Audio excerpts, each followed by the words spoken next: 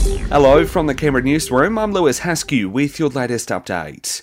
QR codes are being reintroduced in New South Wales to help stem the tide of the Omicron outbreak, with the state also set to roll out free rapid antigen tests. It follows yesterday's National Cabinet meeting where the matter of mask mandates was also discussed.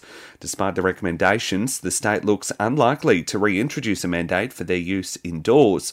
Masks, though, remain compulsory here in the ACT after being reintroduced yesterday.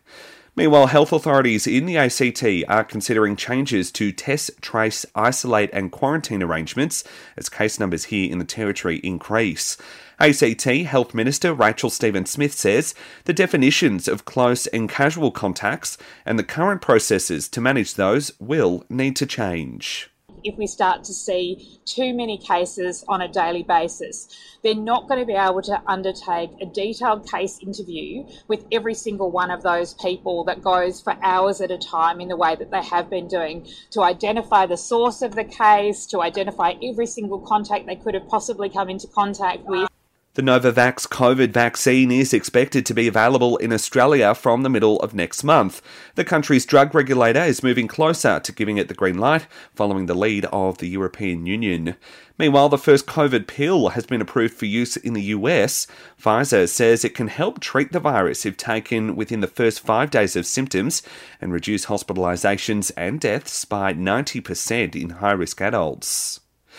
A funeral will be held today for one of the children killed in the horror Jumping Castle tragedy in Tasmania.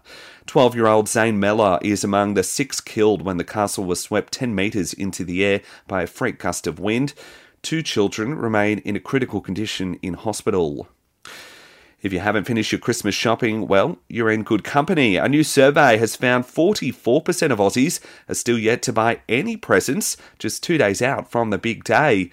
And a man has been reunited with his wedding ring after losing it at sea more than a year and a half ago after it was discovered off the coast of Western Australia. And that's the very latest news. Check back again here tomorrow for our next update.